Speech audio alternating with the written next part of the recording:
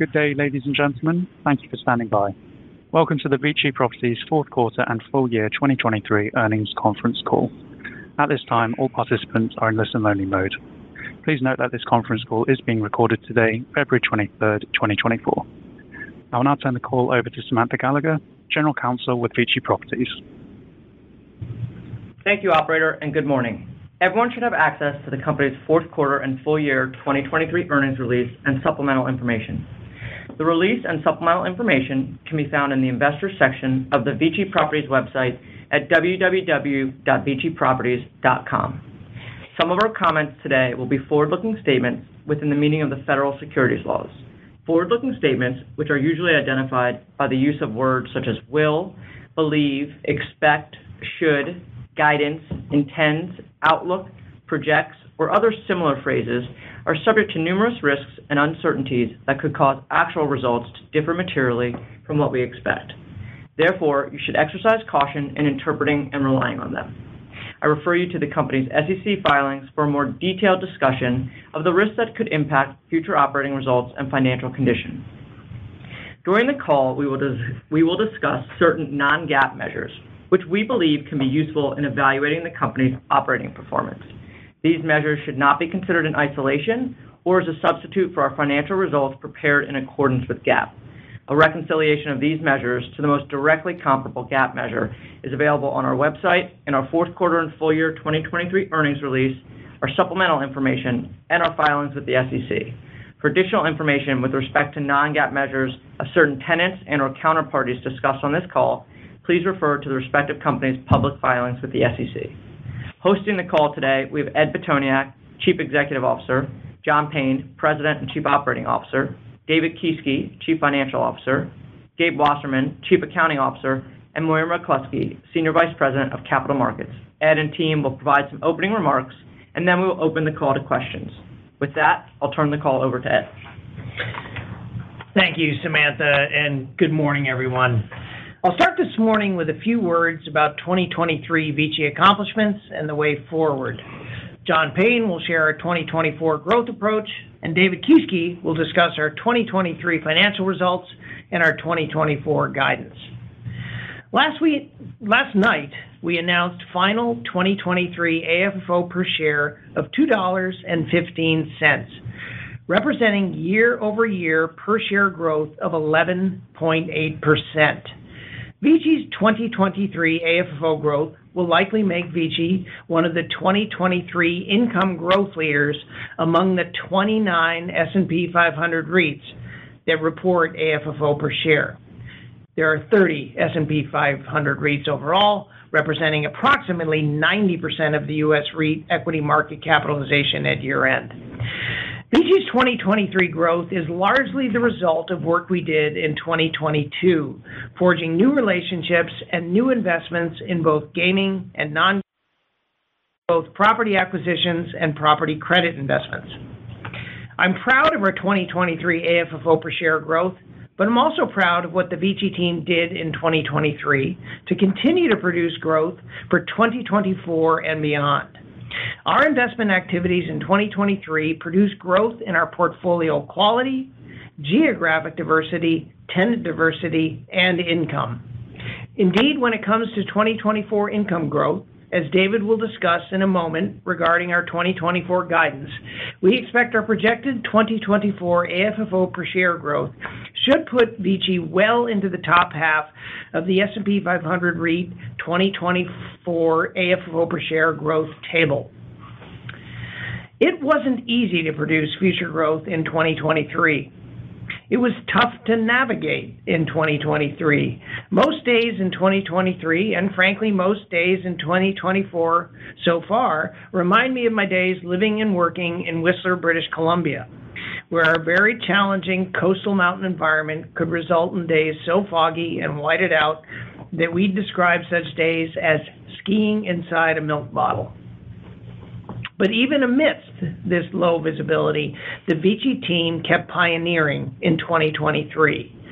We invested in new geographies, including 3 new countries, and through our Bolero acquisition in U.S. non-commercial gaming states such as Texas, California, and North Carolina. We invested in new categories such as family recreation and youth sports. We expanded our partnerships with pilgrimage brands like Cabot and Canyon Ranch. We acquired the primary leasehold interest in New York's incomparable Chelsea Piers. Through our position as the leading owner of real estate on the Las Vegas Strip, we continue to work with our Las Vegas partners to capitalize on Las Vegas's leadership position in global entertainment and hospitality. I strongly believe Vici's investment in Las Vegas is one of the most compelling investments in the current global commercial real estate investing landscape. Period. Full stop. As we set out in our earnings release last night, in 2023, we announced and closed $1.8 billion of capital acquisitions and investments within the year. Note that these figures do not include the $2.8 billion closing of our Mandalay Bay MGM Grand joint venture in early January 2023, which we announced in early December 2022, including our assumption of the remaining $1.5 billion of CMBS debt. Of fundamental importance, our 2023 investing in gaming and non-gaming was accretive. Our announced 2023 capital investments were made at a blended initial unlevered investment yield of 7.7%. Our 2023 investing was also balance sheet enhancing. We funded this $1.8 billion of investment with approximately $1.6 billion of cash and equity and only about $200 million of incremental debt, achieving an equity-to-debt funding ratio on that investment activity of 8-to-1, demonstrating our commitment to our long-range net leverage target of 5.0 to 5.5 times net debt to adjusted EBITDA. As we look ahead within 2024, despite the continued cloudy macroeconomic conditions and outlook, we begin 2024 with approximately $1.2 billion of cash and forward equity resources to deploy into continuing accretive growth. Needless to say, in a macro environment of constrained capital conditions, we believe our capital resources can and will be attractive to gaming and experiential operators who want to grow and/or need liquidity. Finally, in 2024, we will continue to build a portfolio of quality. You've heard me say before that I believe Vici is the pioneer in bringing Class A real estate to net lease. By Class A, we mean real estate of great scale, great quality, and high mission criticality. And Vici enables investors to own Class A real estate within the strong economic transparency and integrity of the net lease model. What we can, must, and will do is continue to enable existing and potential Vici investors to understand fully the scale, quality, and mission criticality of our Class A real estate. To that end, we are proud to announce that we're launching today the Vici Properties Photo Book, a digital coffee table style book that brings to life the magnificence of the real estate owned by Vici.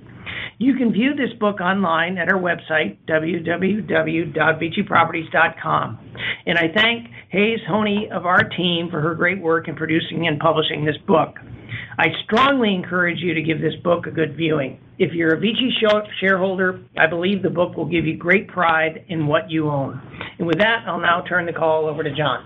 Thanks, Ed. Good morning to everyone. In 2023, Vici was able to navigate a volatile, broader market backdrop, particularly for REITs, and consistently deployed capital in accretive manners throughout the year.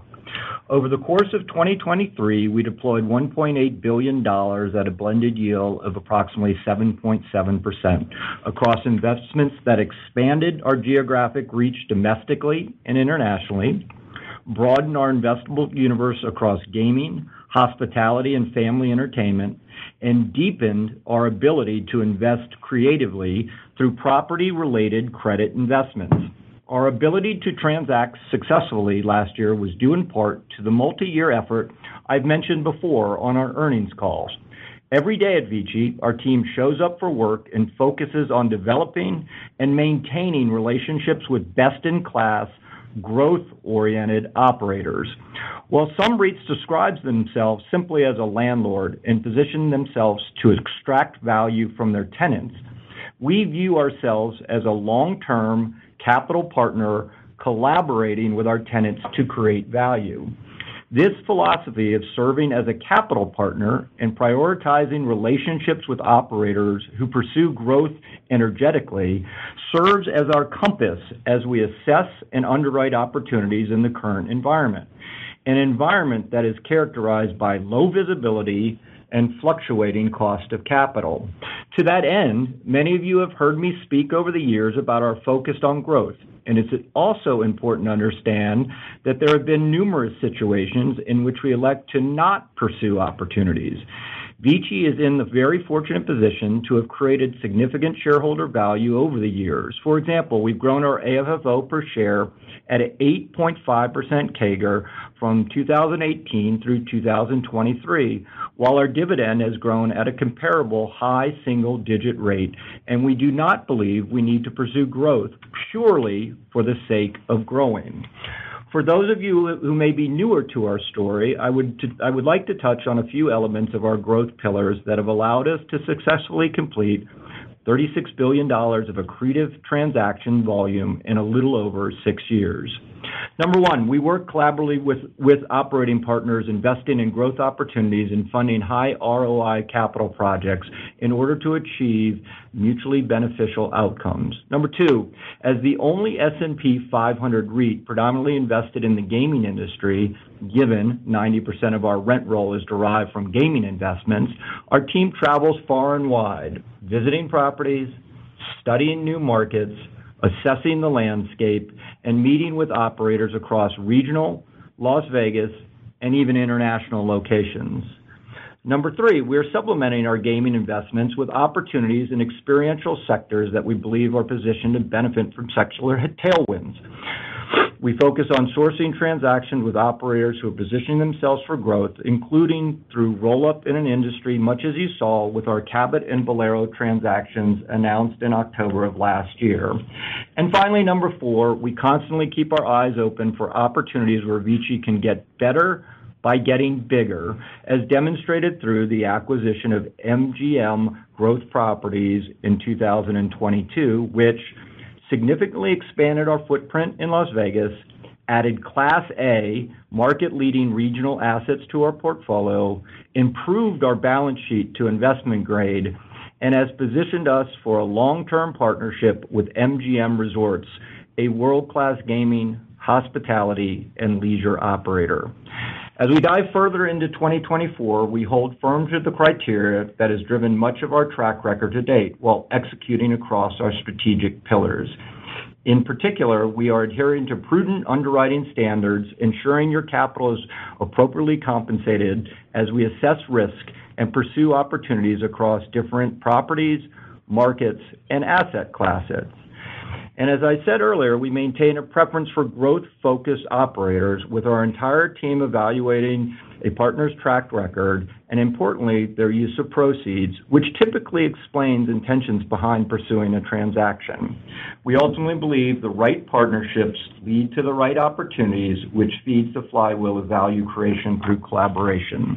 We believe our commitment to developing and deepening relationships with great operators of all shapes and sizes, combined with our strong balance sheet and liquidity position, will afford us the ability to continue to executing accretive deals during a time when other REITs may be stuck, quote, skiing inside a milk bottle, unquote.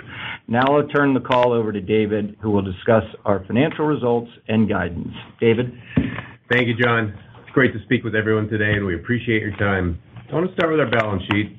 2023 exemplifies the continued discipline we have maintained over our 6+ years of existence by ensuring that we allocate capital accretively, have a balance sheet and liquidity profile designed to weather all cycles, and provide the safety and protection our equity and credit partners deserve.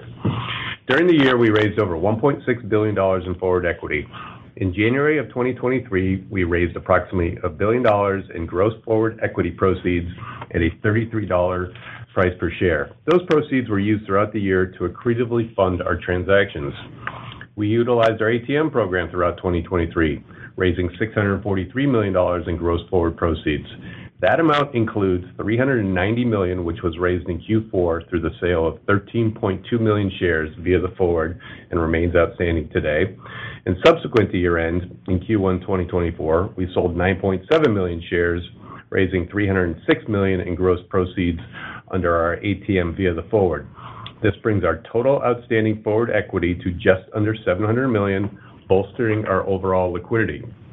Currently, we have approximately $3.5 billion in total liquidity, comprised of $523 million in cash, cash equivalents, and short-term investments as of December 31, 2023, $696 million of proceeds under our outstanding forwards, and $2.3 billion of availability under the revolving credit facility.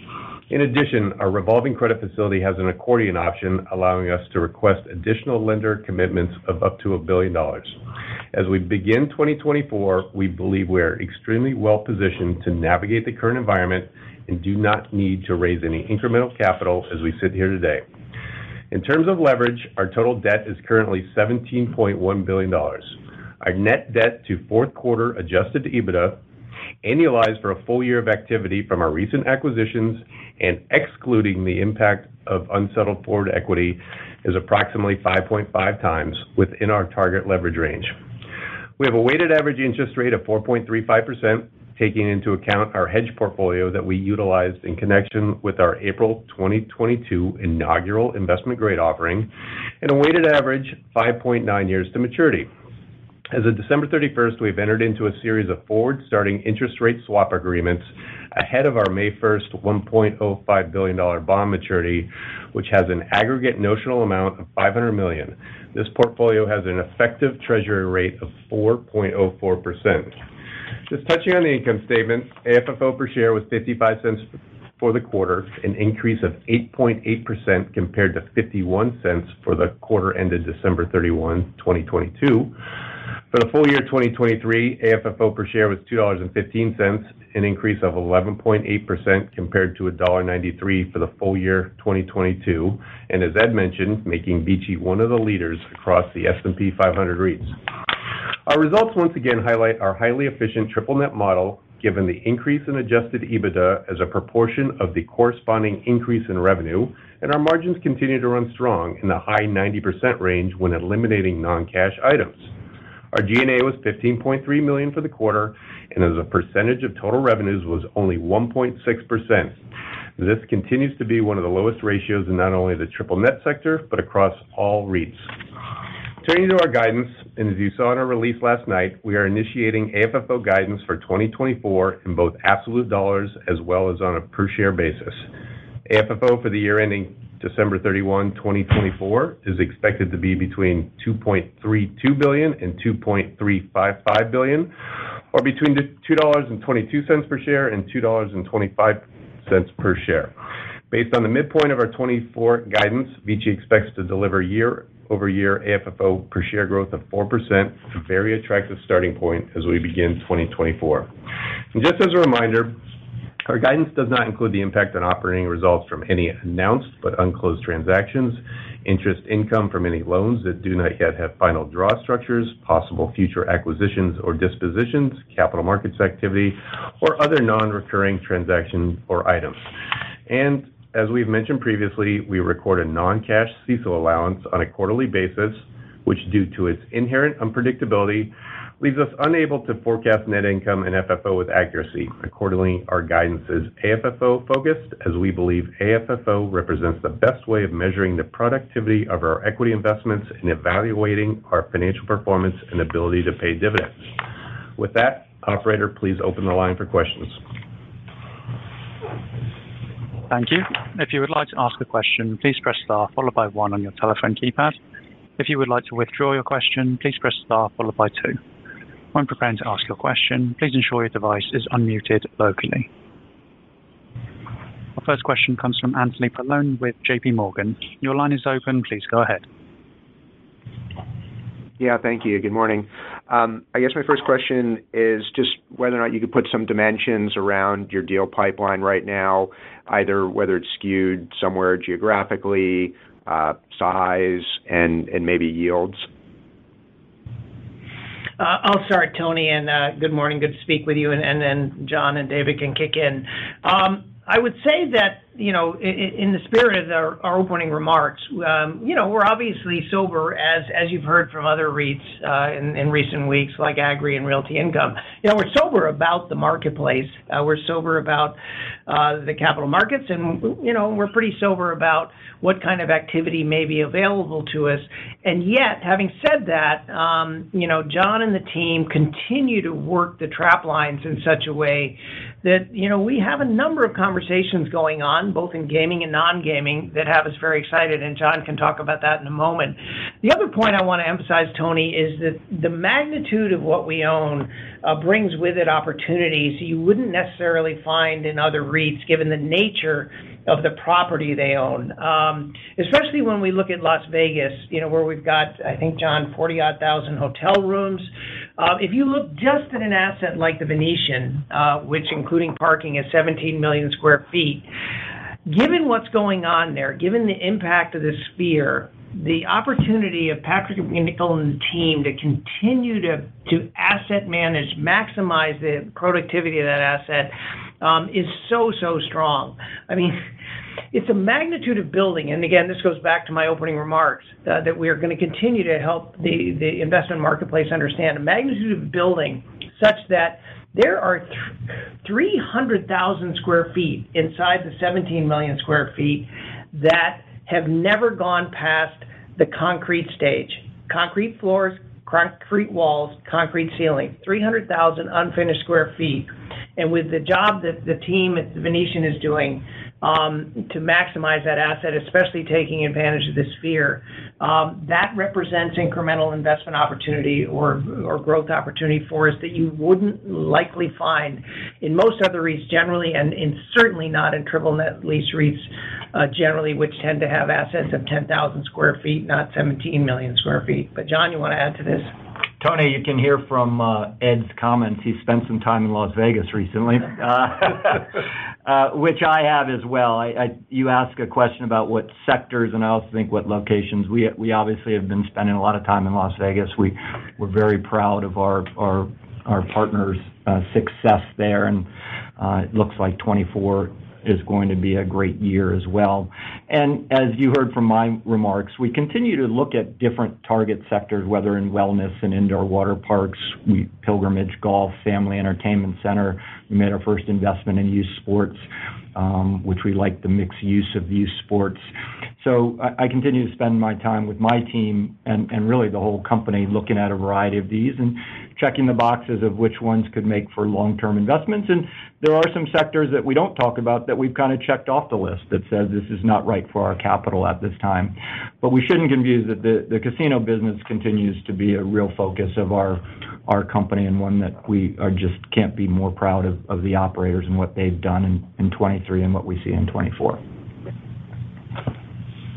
Okay, thanks. And then I just have one kind of detail follow-up, maybe for David, because I was asked this a couple times overnight. Just in your guidance, how do you just remind us how you're treating the forward equity in the guidance share count, like what goes in there or not? Yeah, Tony, there's no implied use of proceeds or drawdown. There's a little bit of impact from treasury stock dilution in the ultimate share count, but that's the only impact. Okay.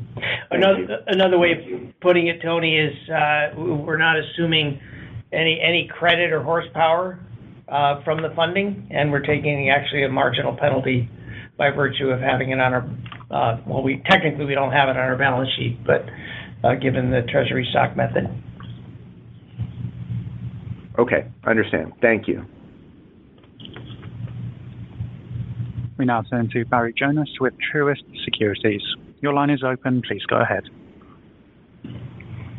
Hey guys, good morning. Wanted to start with the Caesars Center call option. Can you maybe just walk through different considerations as you're thinking about exercising it, and specifically timing of that? Thanks. Well, clearly, Barry, we want to be as opportunistic as we can be within our timing, given the nature of the inherent nature of a call option.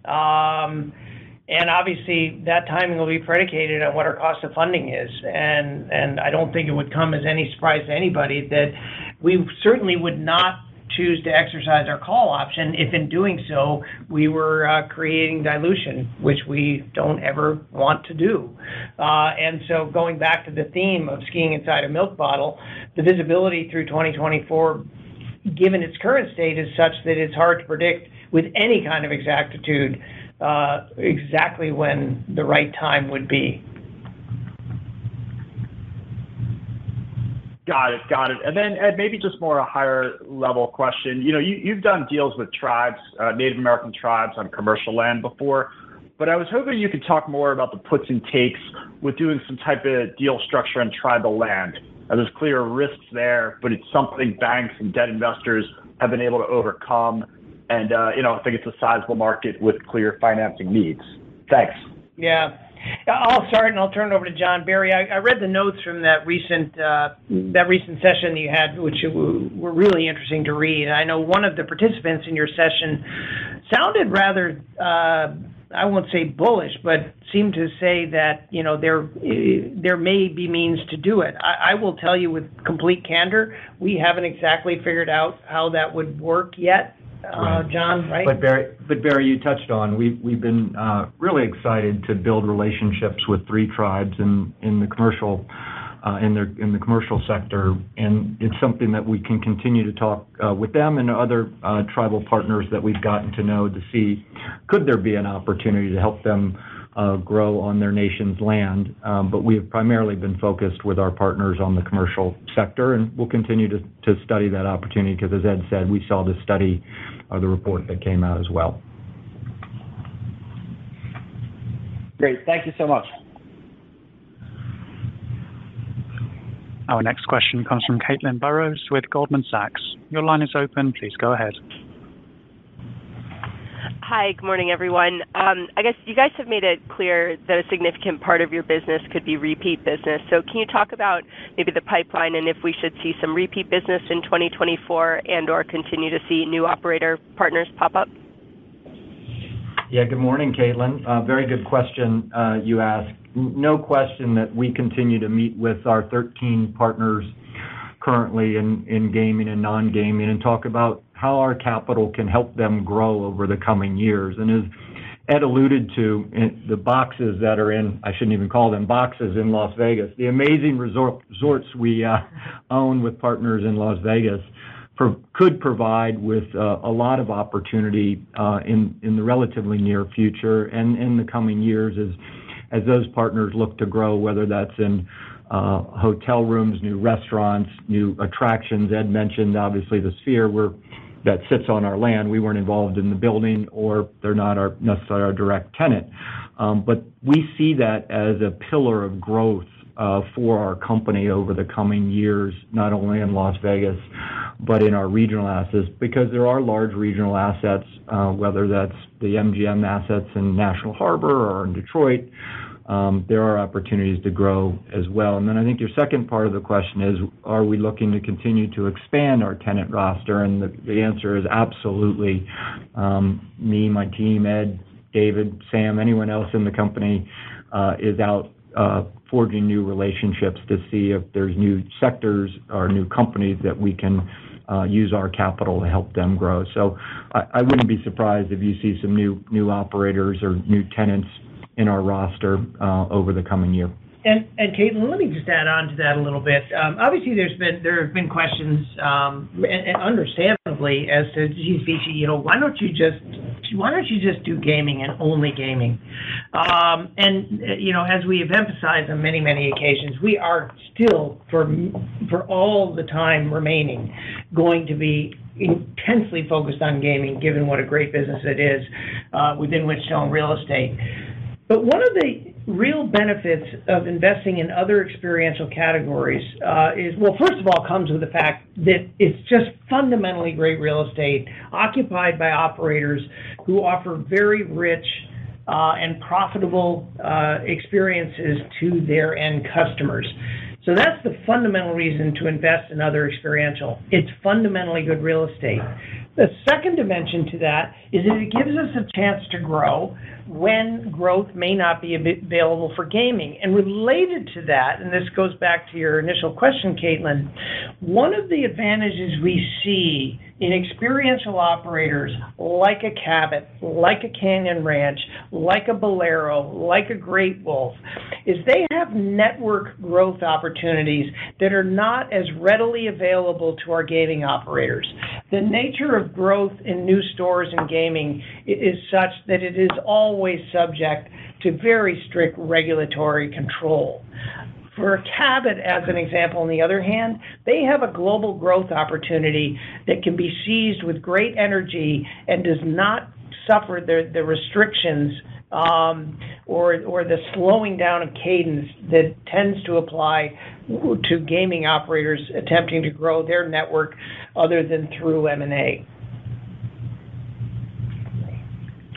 Got it. No, that makes a lot of sense.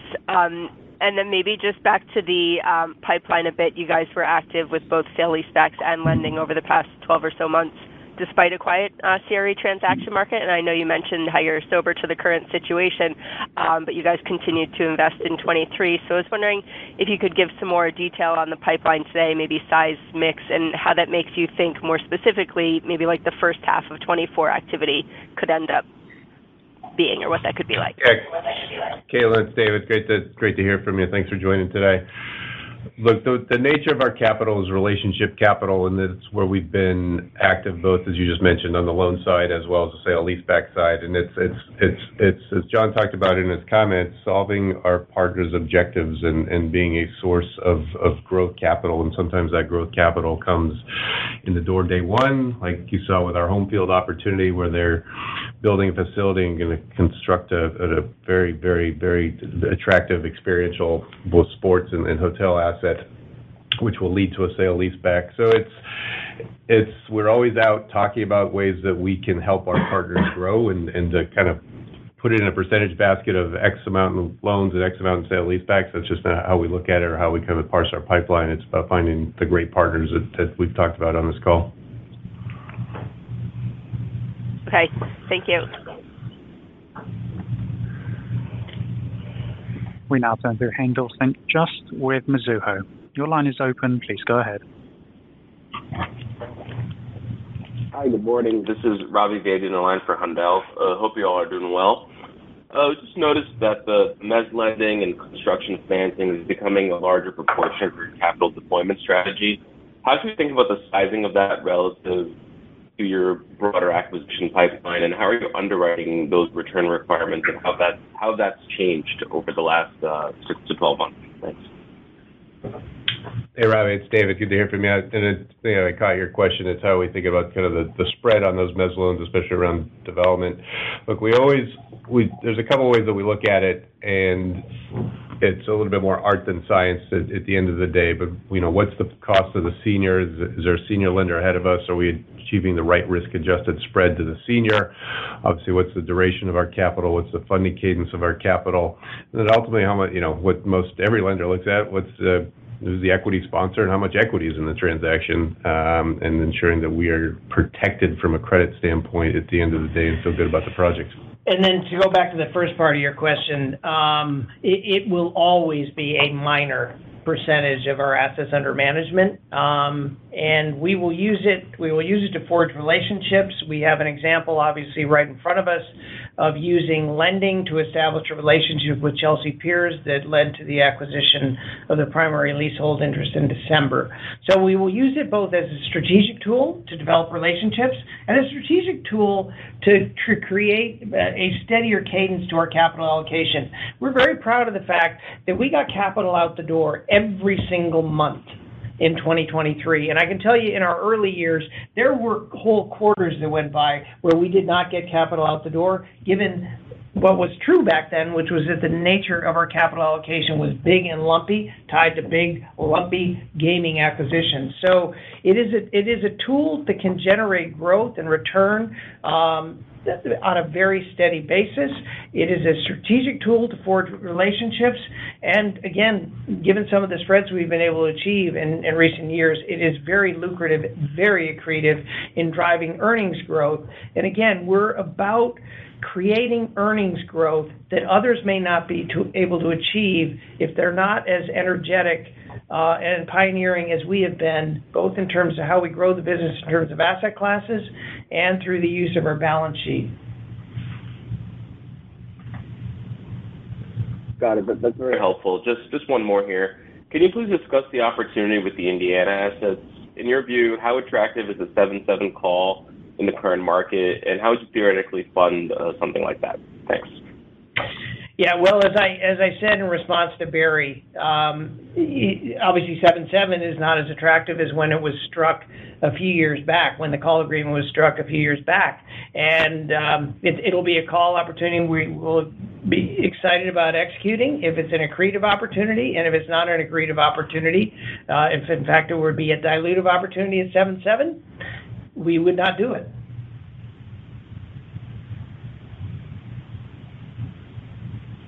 Got it. Thank you. Our next question comes from Chris Darling with Green Street. Your line is open. Please go ahead. Thanks. Good morning, everybody. Just going back to the Caesars call options again, let's just, for argument's sake, assume that you do exercise those options. I'm just curious, how would you think about the deal structure from a rent coverage standpoint? So I'm wondering, would you possibly structure tighter rent coverage on a standalone basis if it made sense within kind of the larger master lease? Well, yeah, Chris. So the rent coverage, by virtue of the current call agreement, is set, but it is a subject of discussion, and one we have and would like to continue to explore with Caesars, such that on an overall basis, they and we are at rent coverages that everybody feels really good about for decades to come. All right, fair enough. One more for you, just touching on the home field agreement. Just hoping you can elaborate on the scope of the project, potential future expansion. So I'm wondering what the total estimated investment is for the current development, how the team's thinking about scaling to additional locations over time, and just trying to wrap my arms around, what the scope of investment might look like for Vici over time. Yeah, Chris, it's John. As when we made the announcement a few months ago, we talked about spending a couple years studying the youth sports business. And we learned a lot in that process. We've also found an amazing partner in home field. We announced our first opportunity with them in the Kansas City area, and they're building not only the youth sports facility, but connected to a Margaritaville resort. So that's one of the things I think you'll continue to see is, if we place other investments into the youth sports space, is having numerous cash registers, not just having the fields to rent or the stadiums to rent, but also having connected to one operator who controls the restaurants, who controls the hotel rooms, and controls the sports fields. So this is a $110 million-ish initial investment with home field.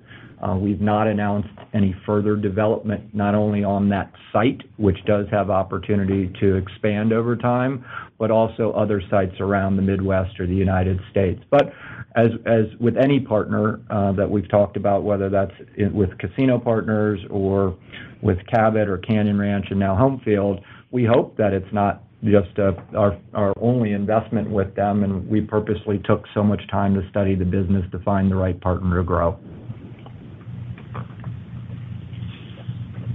I appreciate the thoughts. Thank you. We now turn to Greg McGinnis with Scotiabank. Your line is open. Please go ahead. Hey, good morning. So as you continue to invest in non-gaming assets, how should investors get comfortable with the more opaque tenant financials there? And what sort of premium are you receiving from an investment yield standpoint as it compares to a potential gaming investment? Yeah, so you are right, Greg. If we're partnering with an experiential operator that's not public, the tenant financials are not crystal clear. In the same way, they're not crystal clear across a whole lot of net lease portfolios.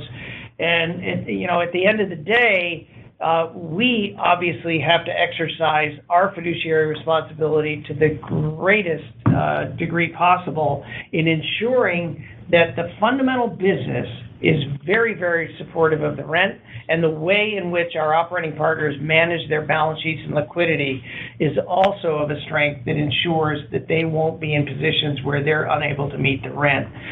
We've got a very rigorous underwriting practice. We obviously can take advantage of history in many of the categories, experiential categories that we're investing in. And again, at the end of the day, it's up to us to make sure that they are of a strength that's going to enable them to weather whatever should come their way. But I will also emphasize that our key criteria, our first of four criteria in evaluating all investments, gaming and experiential widely, is that the businesses be of lower than average cyclicality versus consumer discretionary at large, which we think is another risk mitigant when it comes to ensuring that they can cover the rent through thick and thin. Just to follow up on that, in the cases where you're providing construction loans, where maybe there's not kind of in-place cash flows to be underwriting or evaluating, what's the process look like there when you're trying to get comfortable in terms of lending that money and the ability to recollect in the case that maybe cash flows don't hit quite the targets that were expected? Well, last dollar exposure is obviously one of the key criteria, and ensuring that our last dollar exposure is at a level whereby if we did end up owning the asset, that the operating economics are such that at the last dollar exposure level that we would be lending at, we're still in good shape. Yeah, Greg, and then it comes down, as I mentioned, quality of the sponsor, the amount of equity, so the overall loan to cost or loan to value, and then the protections that are obviously ultimately documented in our agreements. But a lot of the sectors, and like our sale leaseback investments, we study the sectors. Indoor water parks we studied for 18 odd months, led by certain members of our team, and went deep into that sector before we did anything. And so it's gaining conviction, whether it be through direct real estate ownership or the lending platform that we have of who the operator is, the durability of the sector, and then the ultimate protections that we can put in place. Mm-hmm. Okay, thanks. And just a final one from me. Now, I'd like to preface this question by acknowledging the great work that John and his team have done so far. And we know that you've added some great members to the investment team as well. But given your sector low G&A, how do you balance that shareholder-friendly expense line versus investing in a larger acquisitions team that could maybe help source and underwrite more investment opportunities? No, it's a very fair strategic question, Greg, and it's a question we regularly wrestle with. I would say one of the ways in which we deal with, if you will, the underinvestment risk in G&A is by, I think, having forged some of the strongest partnership relationships of anybody out there. From day one, we have treated our advisors as best as we possibly can. This means the investment banks, the other parties, the real estate advisory firms, such that we are always the first they call when they think there's a compelling opportunity. They are a force multiplier for us. And we have great respect for them. We engage with them intensely, and we reward them when they do great work for us. And in the event we end up saving on G&A, which in an inflationary period has really two benefits: overall low G&A to begin with, and less inflationary impact on our G&A load. If it ever gets to the point where we feel we're shortchanging shareholders by running too thin, we will certainly add resources in the way we've obviously added resources here in the last couple of years. Thank you, Greg. We'll move on to the next question, Elliot. Our next question comes from Nick Joseph with Citi. Your line is open. Please go ahead. Thanks. I want to get your kind of commentary or thoughts on performance thus far of the Fontaine Blue. Seems like mainstream media has been favorable on it, but there's also been some local articles on some management changes there. So just wondering how performance has been. Nick, I won't necessarily talk about the financial performance, but what I will make a comment about is what a beautiful asset that was built by the team there, the Koch Industries, the Fontainebleau team, the operating team there. That I haven't met anyone that walks through the place and says, "Oh, this is a miss." I think most people walk through the place and say, "Wow, what an amazing place." And I think for those of us who have spent time operating in Las Vegas over the years, it takes time. It takes time to build up a database, and it takes time, but they sure do have a facility that I think everyone is proud of, and we sure are proud of. Yeah, and Nick, you've given me the opportunity to vent a little bit about how utterly weary I am around the negativity of so much of the media coverage, which regularly gets proven to be way overly negative. Oh my God, the Sphere is going to be a disaster. I was in the UK earlier this week. I was struck by how many people wanted to talk about the Sphere because they'd either already been or they're determined to go. And again, media coverage around that, oh my God. Oh, F1's going to be a disaster. Well, guess what? It wasn't. The drivers loved it. The teams loved it. It was an amazing weekend of business for our operating partners. So Super Bowl, again, just a phenomenal event for Las Vegas and for the NFL. So I absolutely agree with you.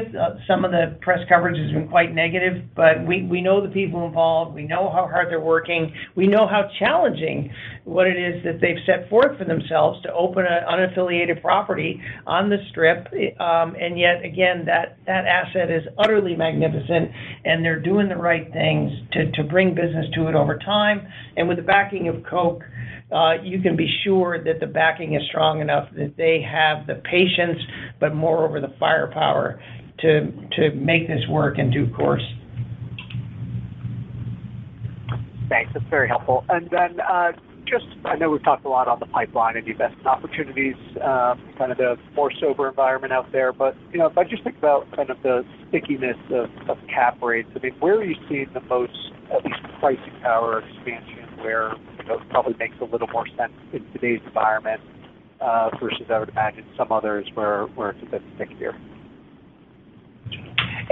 Nick, are you talking about cap rate variability across various experiential asset classes? Exactly. Yeah, I don't know, John and David. I don't know that we've seen a tremendous amount of variability across asset classes. We're obviously not seeing a tremendous amount of trading, and yet you obviously saw with our unlevered 7.7% yield for the $1.8 billion we put out the door in 2023 that we have obviously been able to acquire income at higher yields. I would have a tough time generalizing, but David and John, I don't know if you want to add. Yeah, I would think you covered it well. But Nick, I mean, it's no different than any other asset class that you're in kind of the broader net lease. You have bid-ask spreads and buyers obviously sellers' willingness to transact around in a backdrop where there's the volatility and variability that we've talked about, and so there's opportunity out there, but it's no different than the broader CRE market. It's somewhat of a bit of a quieter environment and just an air of cautious on both sides until we kind of figure out where the 10-year is going and where the broader economy is going. Makes sense. Thank you. We now turn to Jim Kammert with Evercore ISI. Your line is open. Please go ahead. Good morning. Thank you. Obviously, Vici is going to remain very much a gaming-focused investing and operating company. But, you mentioned that you vetted thoroughly some sort of other verticals, didn't pan out, which is all logical. But could you quantify, do you think that your total addressable market or investment opportunity set for new potential verticals, continues to expand? Just trying to figure out if your overall catch basin is sort of winnowing or widening. Thank you.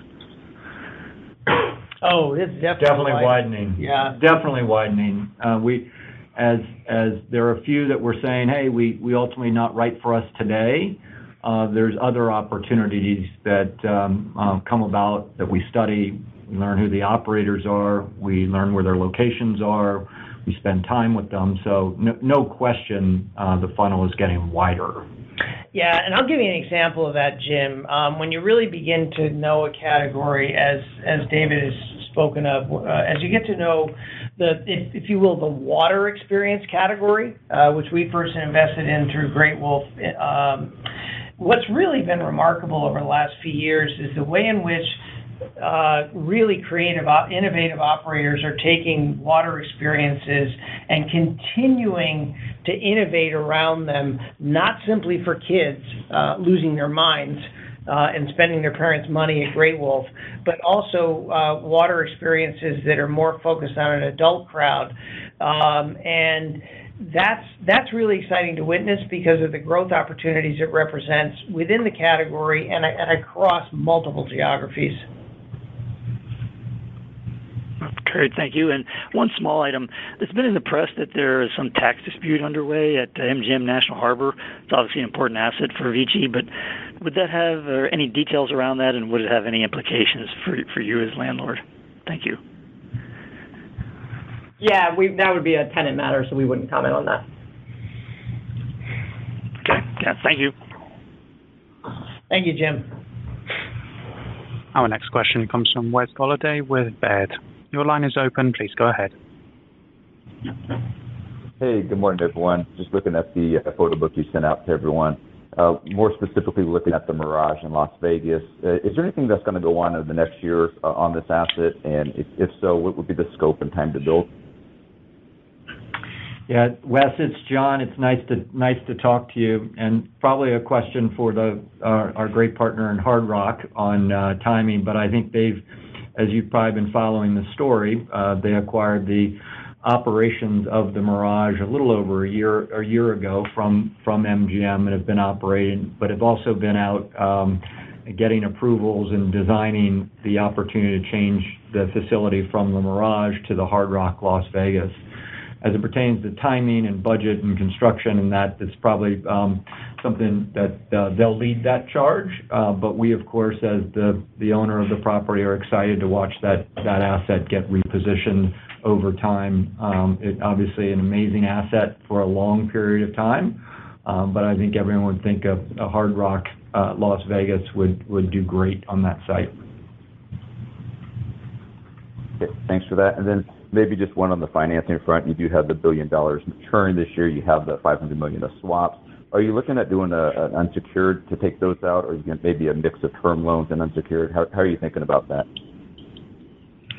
Yeah, Wes, it's David. We will focus on continuing to access the unsecured market and extend our maturity tenor and increase the overall size of our investment grade basket. Those are legacy MGP high yield notes, so moving those to unsecured investment grade notes benefits our overall credit complex for the long run. Thank you. We now turn to Daniel Guglielmo with Capital One Securities. Your line is open. Please go ahead. Hi, everyone. Thanks for taking my questions.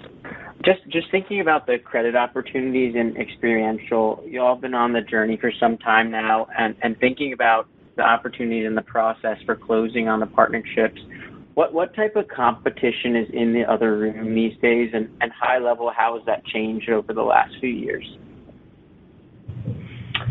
And Daniel, you're talking about how has the competitive landscape of lending evolved over the last few years?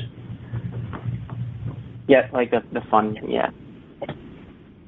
Yeah, well, obviously, we're looking at a period over the last couple of years in which, conventional bank financing has definitely diminished as a source of funding for experiential placemakers and operators. And at the same time, obviously, you've seen the upsurge of private credit, of which we are part. And I would say that in many cases, we are being invited in to the funding opportunity because of our track record in experiential and the endorsement that our underwriting process brings to a project that we choose to be involved in. We obviously look at them really rigorously, and we, again, I would say we get invited in a lot to processes as opposed to having to scour the landscape and throw our hats in the ring. Great, thank you. And then you all have had, such tremendous growth with some pretty big deals over the last few years. And thinking about kind of similar risk-adjusted opportunities, are there areas that you see kind of, I would say, like big hitter opportunities or transactions out there, not just thinking next year, but maybe down like the line 5 years from now, that horizon? Dan, nice to talk to you this morning.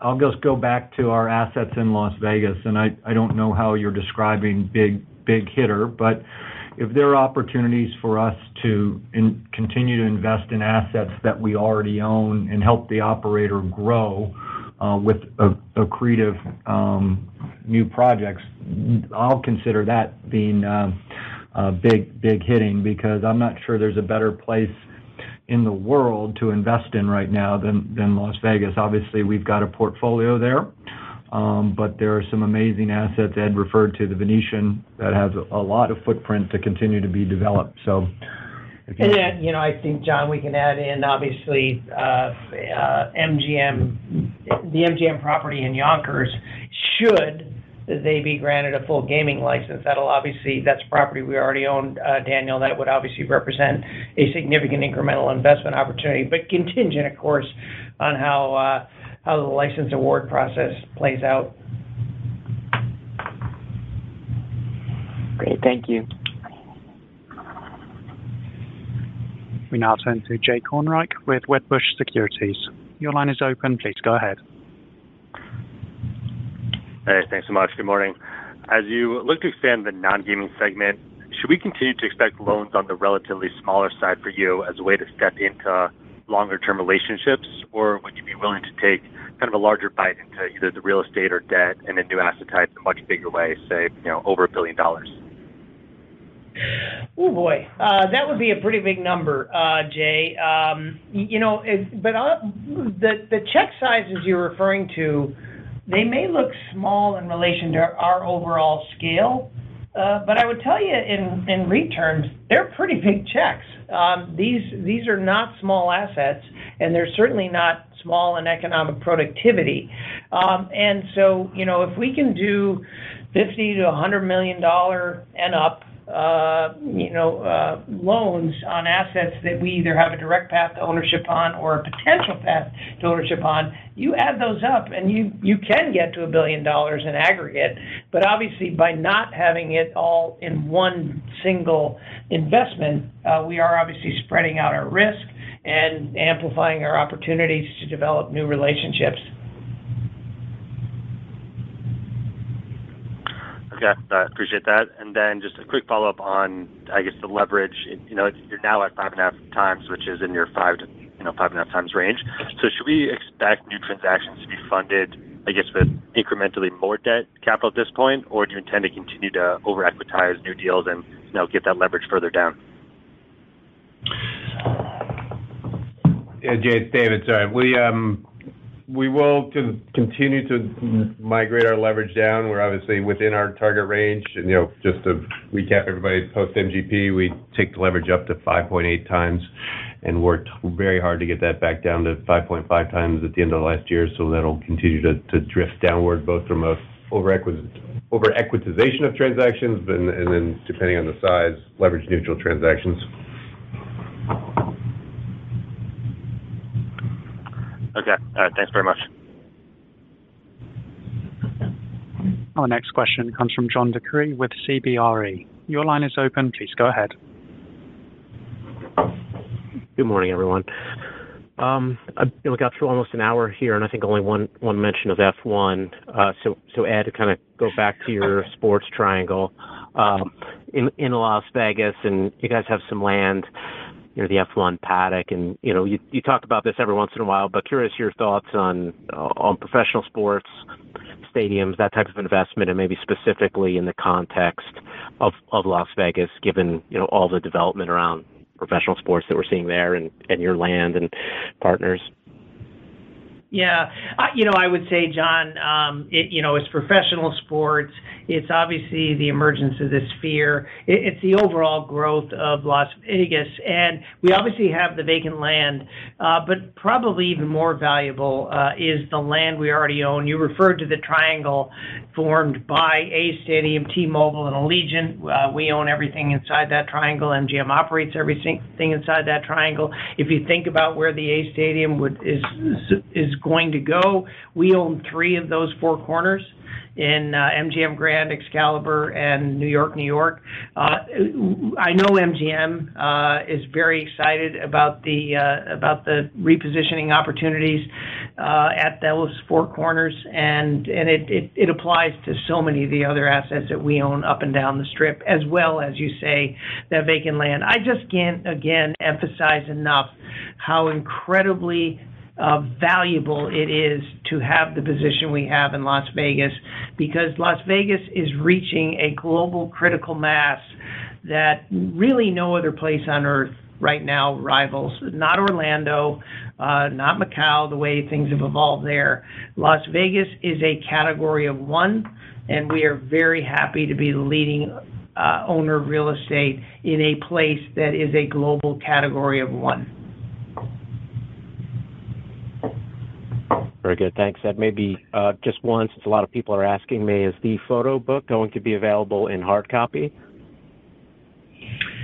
We actually have printed a few, and if anybody really, really wants one, they should give me a call at their earliest convenience. Thanks, Ed. Fantastic. Thanks, John. Elliot, I think we're probably about wrapped up, right? Yes, this concludes our Q&A, and I'll hand back to Edward Pitoniak, CEO, for final remarks. Thank you, Elliot, and thanks everyone for your time today. And please do go to www.viciproperties.com under our portfolio heading to view our brand new Vici Properties photo book. It's a magnificent book about your magnificent properties. Bye for now.